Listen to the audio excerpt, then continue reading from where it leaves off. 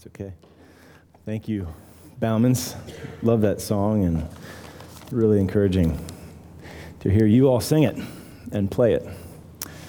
So it's good to be back home after a long hiatus here. We've missed 2 Sundays due to vacation, and then last Sunday was the tail end of that week of study and writing to work on the first draft of our new doctrinal statement.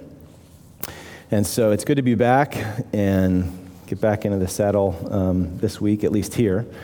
We had an elders meeting on Thursday night and started to talk about that initial draft. And so I'm excited. We are excited to work through that together as elders, however long that takes, to make sure that we understand and have worked through all of these doctrines, and then we'll bring it to you, and there'll be a very clear,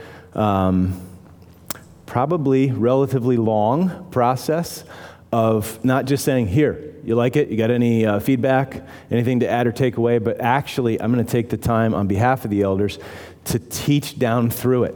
Most likely we'll cancel Sunday school, not cancel it, but actually gather everyone together for however long it takes.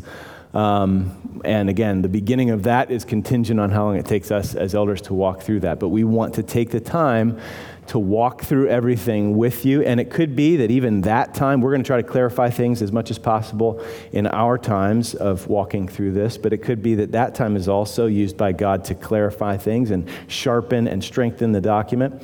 And so we're going to affirm it on the tail end of that process of us walking through it as a body. Okay, so that's kind of where we're headed.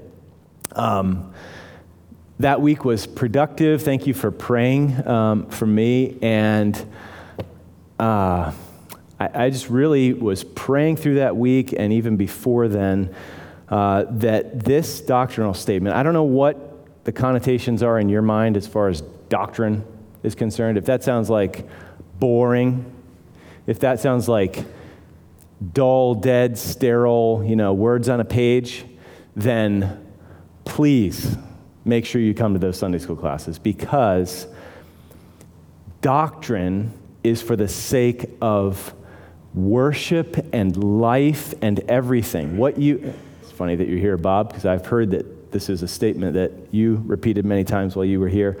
Other people have said it, Tozer, A.W. Tozer. What you believe about God, whether you're a good theologian or a bad theologian, will affect everything. Whether you know it or not, whether you agree with that or not, it still will. So this stuff is massively important. And as I was walking through this so many times, just sitting at this table, one of the things that I was using as a template is the 1689 London Baptist Confession of Faith, which is basically like the Westminster Confession for Baptists, okay? If you want a little primer on good doctrine and how it is just worship-inspiring, read that thing. Just Google London Baptist Confession of Faith, 1689, and start reading it. Yeah, it's a 325-year-old document, and if you are alive in Christ, I think you're going to just want to sing. It's so good, and that's what my prayer is, and I would ask you to join me in that. I know this is the heart of the elders as well, that would be the dynamic with our doctrinal statement, that worship would actually produce it. We love this God, and we want to make sure that we clearly, faithfully reflect in a document how he's revealed himself in the world and in his word and in his Son. And we want it to inspire and actually produce worship, so that as you read it and are guided by it, as we as a church are guided by it for the years to come, it would just be an edifying exercise. It would be something that actually produces worship in us. So, all theology is intended to produce doxology. And pray that would happen as we walk through this process. I just am really excited for the opportunity to take the time and walk through these truths from God's Word. I think it's going to be really strengthening, send the roots down deep, and growth producing for our church. So that's a little update, and then ask you to continue to pray for that process. Okay, we were served well by the three men that ministered God's word. Thankful for those brothers. I was able to listen to the first two. I still need to listen to Bill Cruzen's, but encouraged by what I heard. But it's good to be back. And we're going to be back in Luke 13 and finish up chapter 13. That we began this section, 22 to 35, is really one section. I was going to try to finish it before we left, but we wouldn't have done justice to verses 31 to 35, so we're finishing those this morning.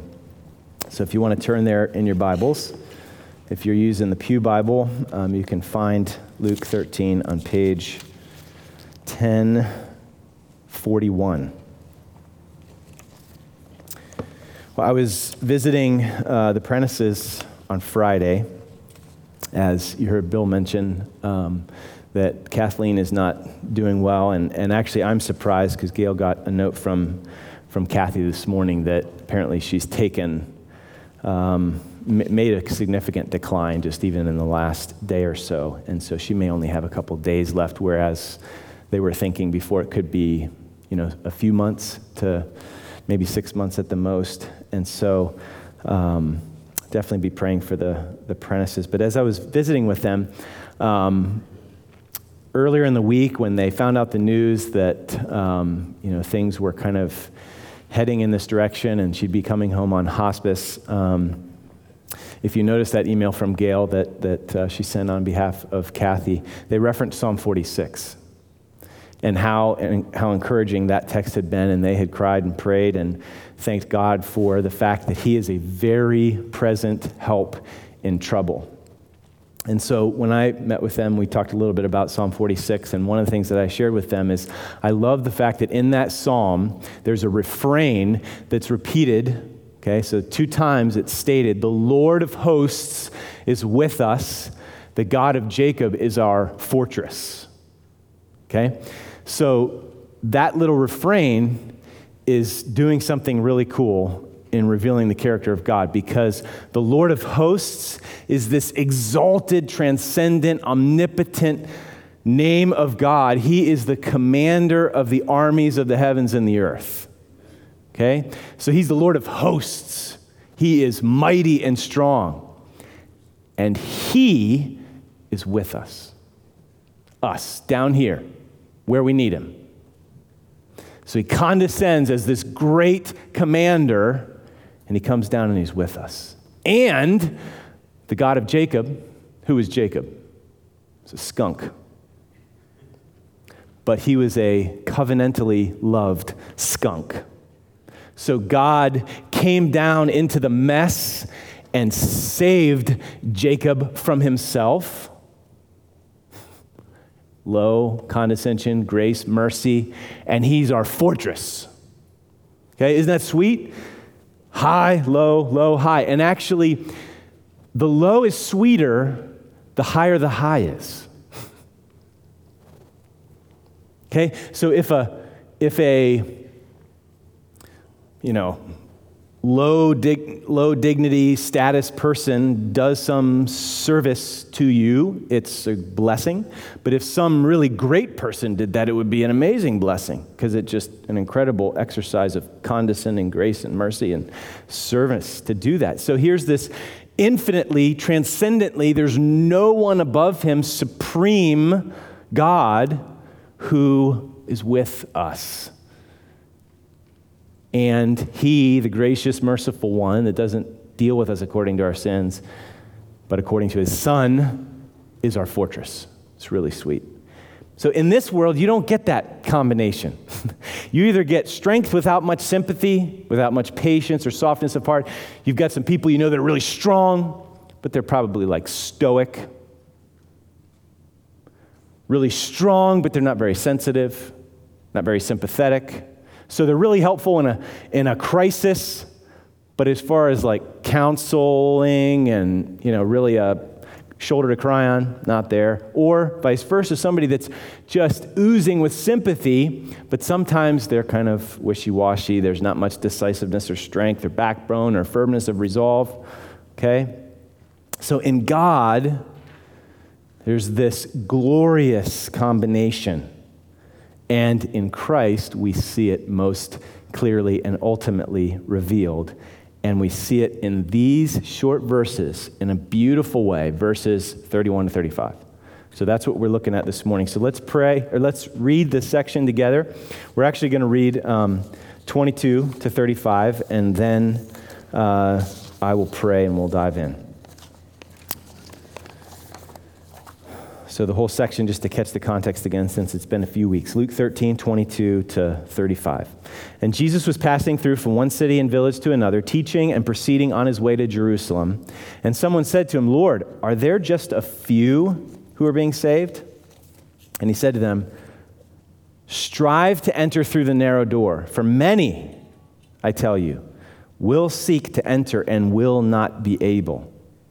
Once the head of the house gets up and shuts the door, and you begin to stand outside and knock on the door, saying, 'Lord, open up to us,' then he will answer and say to you, 'I do not know where you are from.'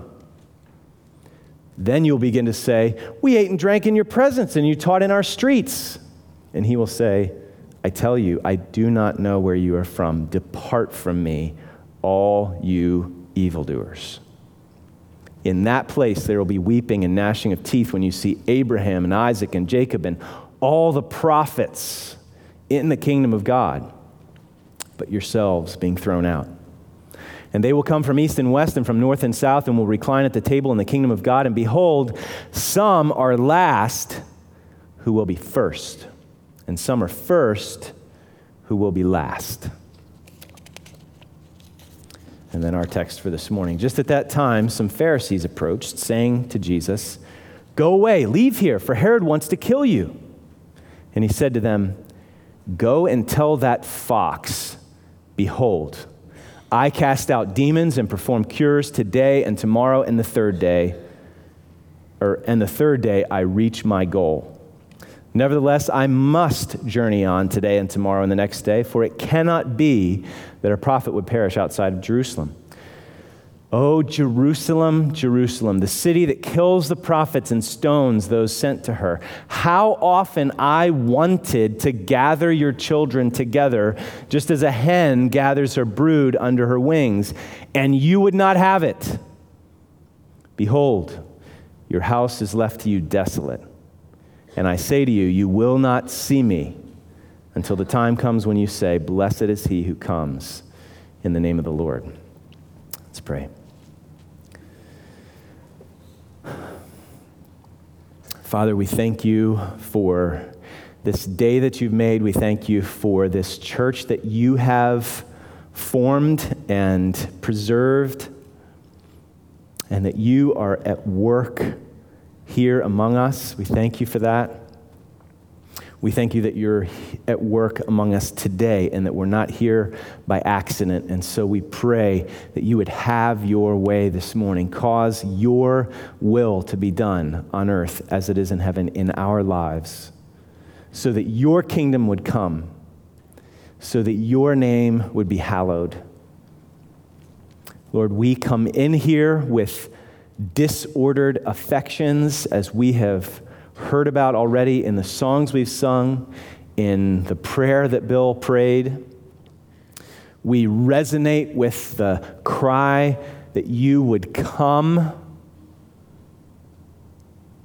fount, and seal our hearts. We so easily wander and we just go off the rails. We get down in the ditch, and we are so focused on and passionate for all the wrong things so often. So come, thou fount of every blessing, and tune our hearts by your word, by your Spirit, to sing your praise. Take our hearts and seal them for you. Direct them to you. Lock them on you. We need your grace for that. We need your Spirit to brood over us like your Spirit hovered over the waters at the beginning, that chaotic, formless, and void black mass. And our lives are like that. Our hearts are like that. chaotic and disordered and empty. We thank you that your Spirit comes because of the gospel of Jesus by your grace and can order what's disordered and bring peace to the chaos and the calm and can fill what's empty. And so, Lord, please, by your Spirit, would you do that as we study your word, your breath breathed out, inspired for us. So we need your help and we ask for it in Jesus' name. Amen. Well, as you can see, if you weren't here 4 Sundays ago, 22 to 30 is a pretty sobering section. And actually, all of 12 and 13, chapters 12 and 13, are very sobering. They're talking about readiness. We've got to be ready. Jesus is saying this over and over again. Readiness for death, readiness for his return. And like he says at the beginning of chapter 13, unless you repent, you will likewise perish. So though this is sobering, there's also another side to these chapters where the point is that there's mercy now. So God is patient. His patience should lead us to repentance. So these warnings are not cruel. They are actually merciful and gracious because they're intended to shake us awake and lead us to repentance. Because one day the patience is going to end. So he uses parable of the tree that's going to be cut down. Well, it hasn't been cut down yet, so there's still time, so repent. There's going to come a time, just in this immediate context here, when the door of opportunity is going to be shut, and that prospect should cause us to shiver. Okay, we need to listen here. This is really deadly, blood-earnestly serious stuff. We've got to listen to what Jesus is saying. Okay, because the very people that he was talking to were the church-going people, which is exactly why they needed this message. They thought they were fine. But you know what? They were superficially connected to Jesus, and they thought that was fine. We ate in your presence. Well, that's not enough. They didn't trust him. And so you could be coming to church, but not really trusting Jesus. And so these warnings are grace to you. They're grace to all of us because we can easily get lulled to sleep. And some are going to be deceived. They're going to realize that they really didn't come. Whoa, wait. I came to church. I got baptized. I even served with VBS and on and on and on. No, I never knew you. Okay, so the warning now is really merciful for him to give that to us now so that there are no surprises in the future. He actually reveals the surprises here so that we won't be surprised at the end, so that we'll repent now. How many people, I've made my peace with God, and they're just presuming on God. It hasn't really changed their life. They don't really follow Jesus. So, Jesus doesn't want us to be surprised, so he actually throws out that reversal, surprising reversal for us ahead of time. Behold, some are last who will be first. Some are first who will be last. So what are you trusting in? Physical proximity? That's what they were claiming, appealing to. That's not going to do you any good. So, but again, there's grace here. There is time, and so we should strive now in the context here to enter through the narrow gate. Don't get lulled to sleep. You can know there's food in the fridge, but if you don't actually get up and get it and eat it, your belief is worthless. So you can know in your head that Jesus is the Savior, but if you're not coming to him and trusting in him, then he's not going to save you. So we can't make a truce with apathy or indifference. Jesus died to provide this way for us, to open the door for us, for that promise to the one who knocks, it will be open, for that to be true for us. Okay, because, and again, please don't, I know this. Please don't just dismiss this. I know this is review, but even to come to a text like this, sometimes we can just dismiss it. You realize life is really, really serious. In the end, there's going to be two sides, inside, outside. That is the door that matters. And we can question it, we can resent it, we can attempt to put God in the dock. We can call God's love and fairness into question, but at the end of the day, God is God. We are not wiser than God. We are not more loving than he. You can think that, you can hold on to it, but only for a time. And one day, you'll see that those were the only options. So this is really serious, and this is really gracious of Jesus to reveal this ahead of time so that we take stock now. Hear that door close now. Am I really trusting in Jesus? Would I be on the outside if he came back right now? So that's a little brief review of where we've been. Now, in verse 22, which is the beginning of the bigger section, do you see what it says there? He was passing through from one city and village to another, teaching and proceeding on his way to Jerusalem. Okay? That's a strong theme in Luke. Jesus is headed to die. There's a turning point in 9:51 where it says he sets his face like flint, and that's where he's going. And this theme comes up again in our section here, and it comes up very significantly in verses 31 to 35. So let's look at it together. Whose will, first point, there's an outline in the bulletin. There's going to be a few changes to it, so I'll alert you to those when we get there. Whose will be done? Verse 31. Just at that time, some Pharisees approached, saying to Jesus, "Go away, leave here, for Herod wants to kill you." Now, we don't know what their motivation is here. Was this a group of Pharisees that was actually sympathetic to Jesus and his ministry? There were a few of those. Was it out of concern?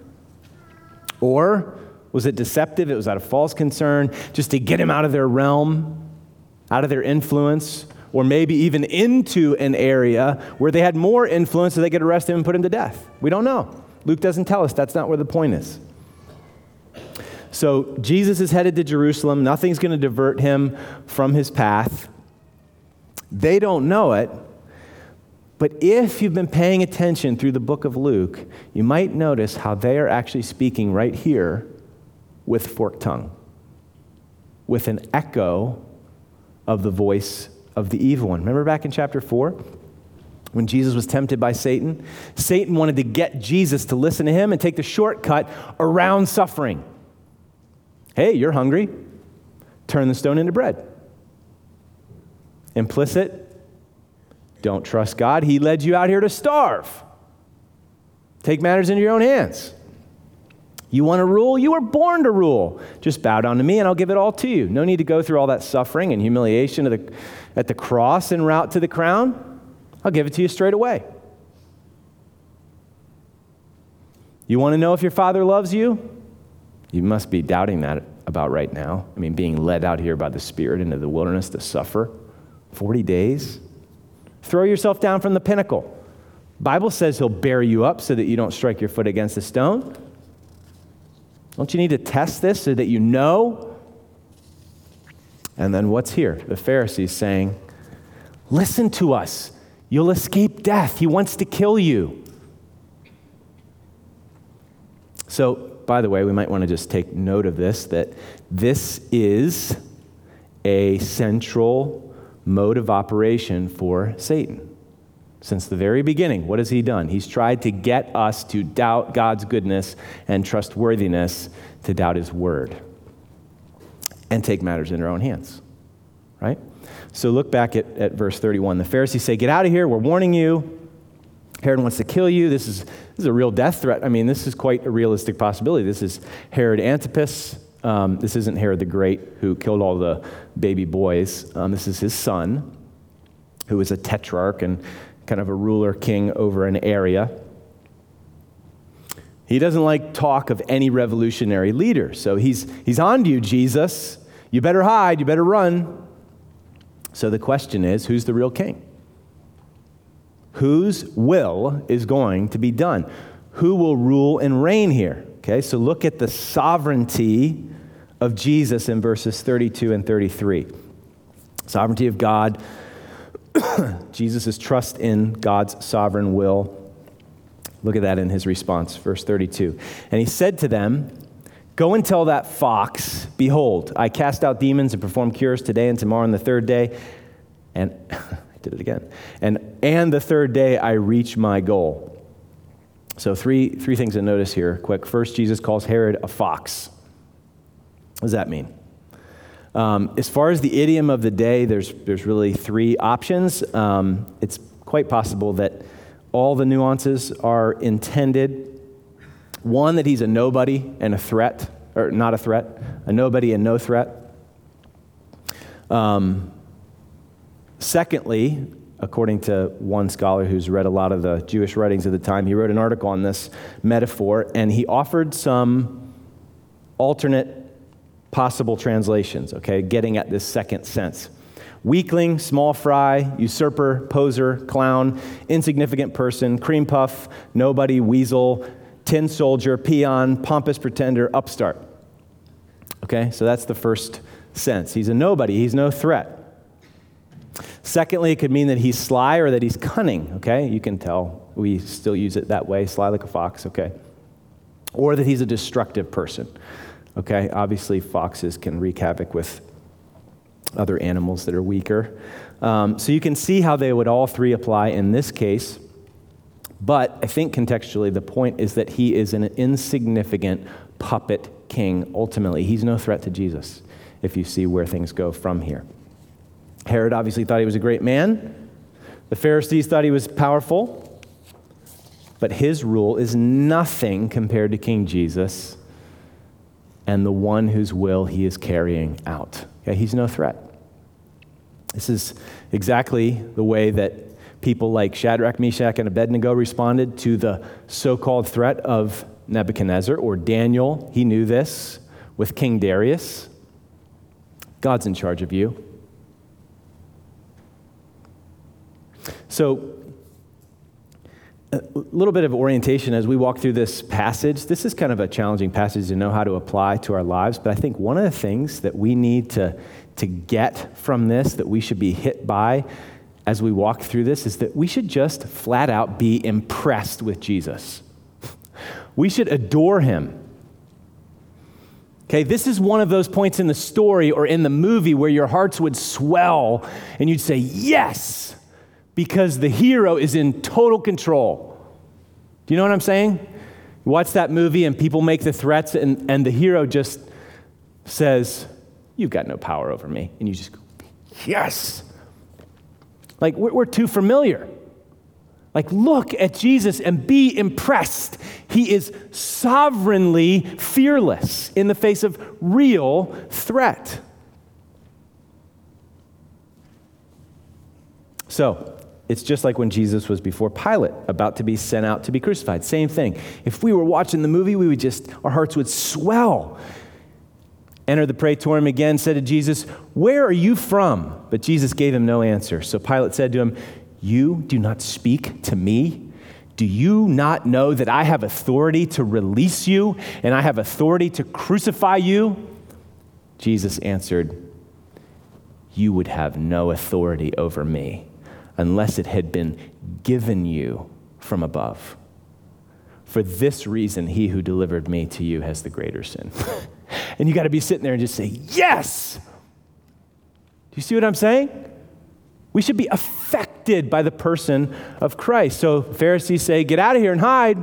Herod's after you. Jesus basically says, this is actually a term of contempt. He says, Herod, he is nothing. Go and tell him. You go and tell that fox. I cast out demons and I perform cures today and tomorrow. I'm just going to keep going with my ministry the way I have. And on the third day, I'm going to fulfill my plan. I'm going to fulfill my goal. I will reach my goal. I'm not going to be scared off or sidetracked or slowed down by you. I've got nothing to fear. So we have this awesome, unflappable display of the sovereignty of Jesus in 31 to 33. And then now in verse 34, there's this surprising shift. And for what it's worth with the outline, Jesus with wings is going to be just kind of subsumed under this point because we're not going to make it a separate point. And then I'm actually not even going to touch on prophet, priest, and king this morning. Okay? So we just saw sovereignty. Now we're going to see sympathy. Look at verse 34. O Jerusalem, Jerusalem, the city that kills the prophets and stones those sent to her. How often I wanted to gather your children together, just as a hen gathers her brood under her wings, and you would not have it. So Jesus is saying, people, you need to listen to me. You need to hear these warnings. You should not be presumptuous You should learn from your history that you have often killed the very spokesman of God. And once again, you're opposed to me, the prophet of God. Okay, it's just like that scripture that Bill read at the scripture reading time. Remember, he sends one servant, they beat him. Another servant, they beat him. Another one, they beat him, cast him out. The prophets, oh, I'll send the son, they'll listen to him. No, actually, they killed the son. Okay, so here we are still pondering whose will is going to be done. Herod wants to kill Jesus. Sorry, that's not going to happen. His will is not going to be done. But here, the shocker is that Jesus has often wanted, same word as Herod wanted to kill, to gather the children of Israel just as a hen gathers her brood under her wings. And he's been frustrated in that desire. His will has not been done. He describes this desire to gather them like a hen with her chicks. And by doing that, he picks up an image from the Old Testament. You're probably familiar with this if you've read some of the Old Testament. Describes the character of God this way. In Ruth, remember? May the Lord reward your work, your wages be full from the Lord, the God of Israel, under whose wings, Boaz to Ruth, under whose wings you've come to seek refuge. Or Psalm 91, which has also been really sweet to the apprentices this week, and any of you that are doing the fighter verses, you know that's what we're memorizing right now. He who dwells in the shelter of the Most High will abide in the shadow of the Almighty. I will say to the Lord, my refuge and my fortress, my God in whom I trust, for it is he who delivers you from the snare of the trapper and from the deadly pestilence. He will cover you with his pinions, and under his wings you may seek refuge. So David in Psalm 57 says, in the shadow of your wings I'll take refuge until destruction passes by. There's several others in the Old Testament, same kind of image. So, Herod's will, his desire to kill Jesus, that's not going to happen. Jesus' desire, his will, is to gather Jerusalem under his wings, and he's frustrated in the desire. I know that language probably makes you nervous. If it makes you nervous, that's probably a good thing, okay? What do you mean Jesus' will is frustrated? He's God, right? I'm going to qualify that in a minute, but let's let the text stand. There's one more use of this wanting, willing word in this section. It's at the end of verse 34. Jesus says, how often I wanted to gather your children together just as a hen gathers her brood under her wings. And literally, in Greek, same word, and you didn't want it. Herod wants something, Jesus wants something, the people don't want something. Luke is making a point here, okay? There's a conflict of desires, and he lays them all side by side so that we can see them. What is going on here? How do we put this all together? Well, consider the sovereignty and sympathy of Jesus, okay? Nothing, no one can take his life. His will, the Father's will be done. I'm going to accomplish my goal. I'm going to fulfill it. Nobody can stand in the way of that. And he's tenderhearted, brokenhearted, grieved at the rebellion of Jerusalem. See, when we're dealing with the true and living God, it's not either transcendent sovereignty or intimate sympathy and compassion. It's both and. That is his glory. I love this quote by James Stewart, and that's not the Jimmy Stewart actor. This is the late Scottish theologian, James Stewart, okay? He was the meekest and lowliest of all the sons of men, yet he spoke of coming on the clouds of heaven with the glory of God. He was so austere that evil spirits and demons cried out in terror at his coming. Yet he was so genial and winsome and approachable that the children loved to play with him and the little ones nestled in his arms. His presence at the innocent gaiety of a village wedding was like the presence of sunshine. No one was half so compassionate to sinners, yet no one ever spoke such red-hot, scorching words about sin. A bruised reed he would not break. His whole life was love. Yet on one occasion, he demanded of the Pharisees how they ever expected to escape the damnation of hell. He was a dreamer of dreams and a seer of vision, yet for sheer stark realism, he has all of our stark realists soundly beaten. He was a servant of all, washing the disciples' feet, yet masterfully strode into the temple, and the hucksters and money changers fell over one another to get away from the mad rush and the fire they saw blazing in his eyes. He saved others, Yet at the last, himself he did not save. There is nothing in history like the union of contrasts which confronts us in the Gospels. The mystery of Jesus is the mystery of divine personality. So, how do we put this all together? Because we've got this question hanging. How can Jesus' desire, his will, be frustrated? Well, those aren't the only words that speak of the divine will in the passage, okay? There's a few others. Look at verse 33. Jesus said, "Nevertheless, I must journey on, for it cannot be that I would die outside of Jerusalem." So the Pharisees say, "Go away, leave." Jesus does need to leave that place and keep moving, okay? So he has to kind of, in a sense, explain his actions. I'm going to journey on, but it's not because of the threat. It's because there's divine necessity placed on me. I am doing my Father's will, and no one can stand in the way. So there's this must language it's a really important word in the book of Luke. Listen to just a few illustrations of where it's present.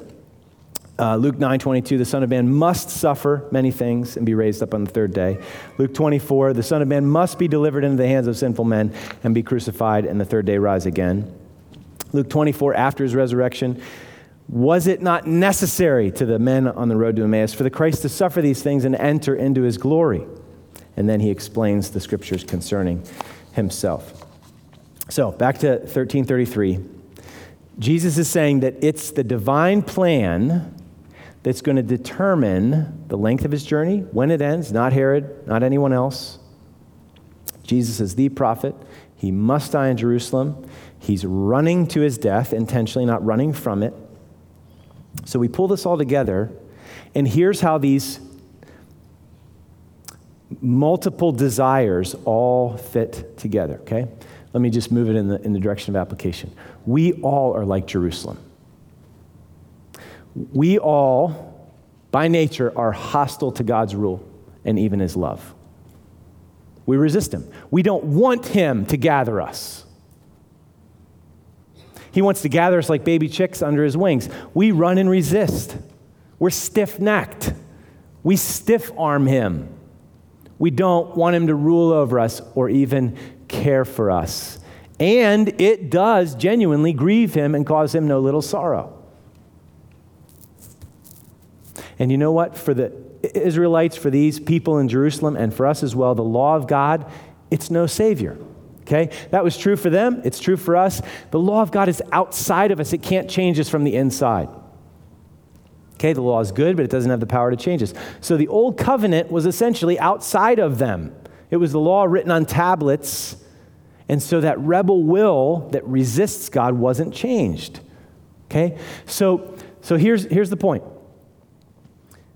They resisted, Jesus wanted, and then over all of that is this divine must, this great plan of God, because he is not impotent in the face of our rebel wills.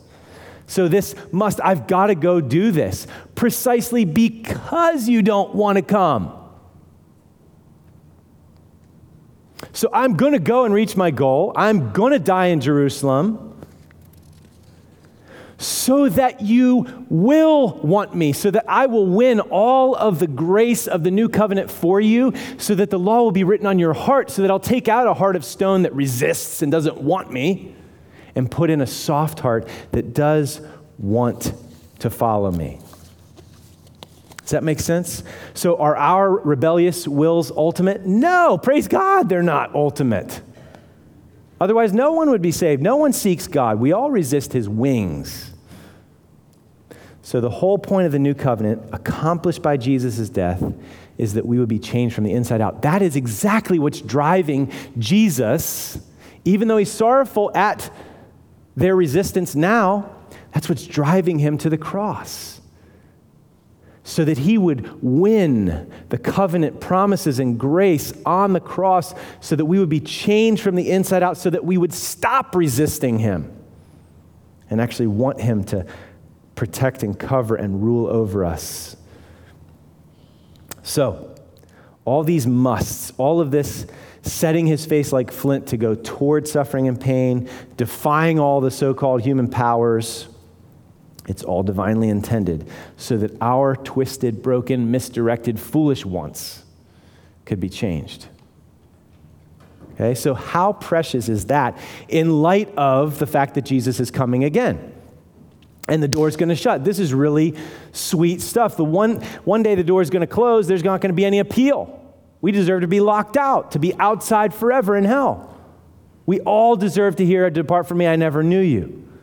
But Jesus died so that we could come in, so that we would be changed, so that we would want to come to him, so that we would stop resisting him, so that we would hear his knock and welcome his rule and love for us to be our ultimate friend, our eternal king. Okay, so we're going to celebrate that now in song and then in a few moments at the Lord's table. But do you see, we start at the beginning with the greatness of God and the condescending love of God and how those two things come together. And in this passage, you see the sovereignty of Jesus, nothing can get in the way, and the sympathy of Jesus. He's grieved over the hardness of heart in these people. And he is beelining to the cross, and nobody can get in his way, so that the sympathy of God, the mercy of God, and the sovereignty of God will explode in glorious justice and mercy and omnipotent power on the cross, so that the cross would be the power of God to salvation for people with really hard hearts and misdirected affections like us who don't want him to rule. You see how this all comes together? So he heads to the cross, and he's going to change our wants by the power of the gospel so that we want him to rule over us. So let's hear and heed the call to trust in Jesus, not resisting his covering, not resisting his rule, his protection, his love, but welcoming it because of the grace of the gospel on the cross. Let's pray.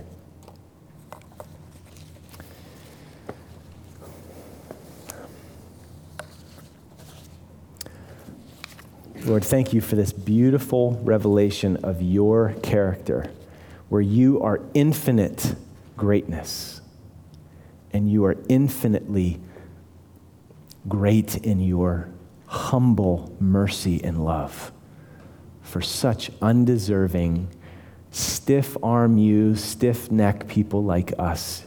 Jesus is our only hope, and I pray that we would genuinely trust in him. And that if we are in Christ, I pray that we would exult in his sovereignty and in his sympathy, the sweetness of his sympathy, the strength of his sovereignty, all for us. That same will that was unstoppable, that took him to the cross, is the will that sustains us in our faith to the end. So help us to exult in that. And for those who might be not trusting Jesus or riding the fence or deceived by some sort of just Christian proximity of attending church or growing up in a Christian family or whatever, would you open their eyes to see you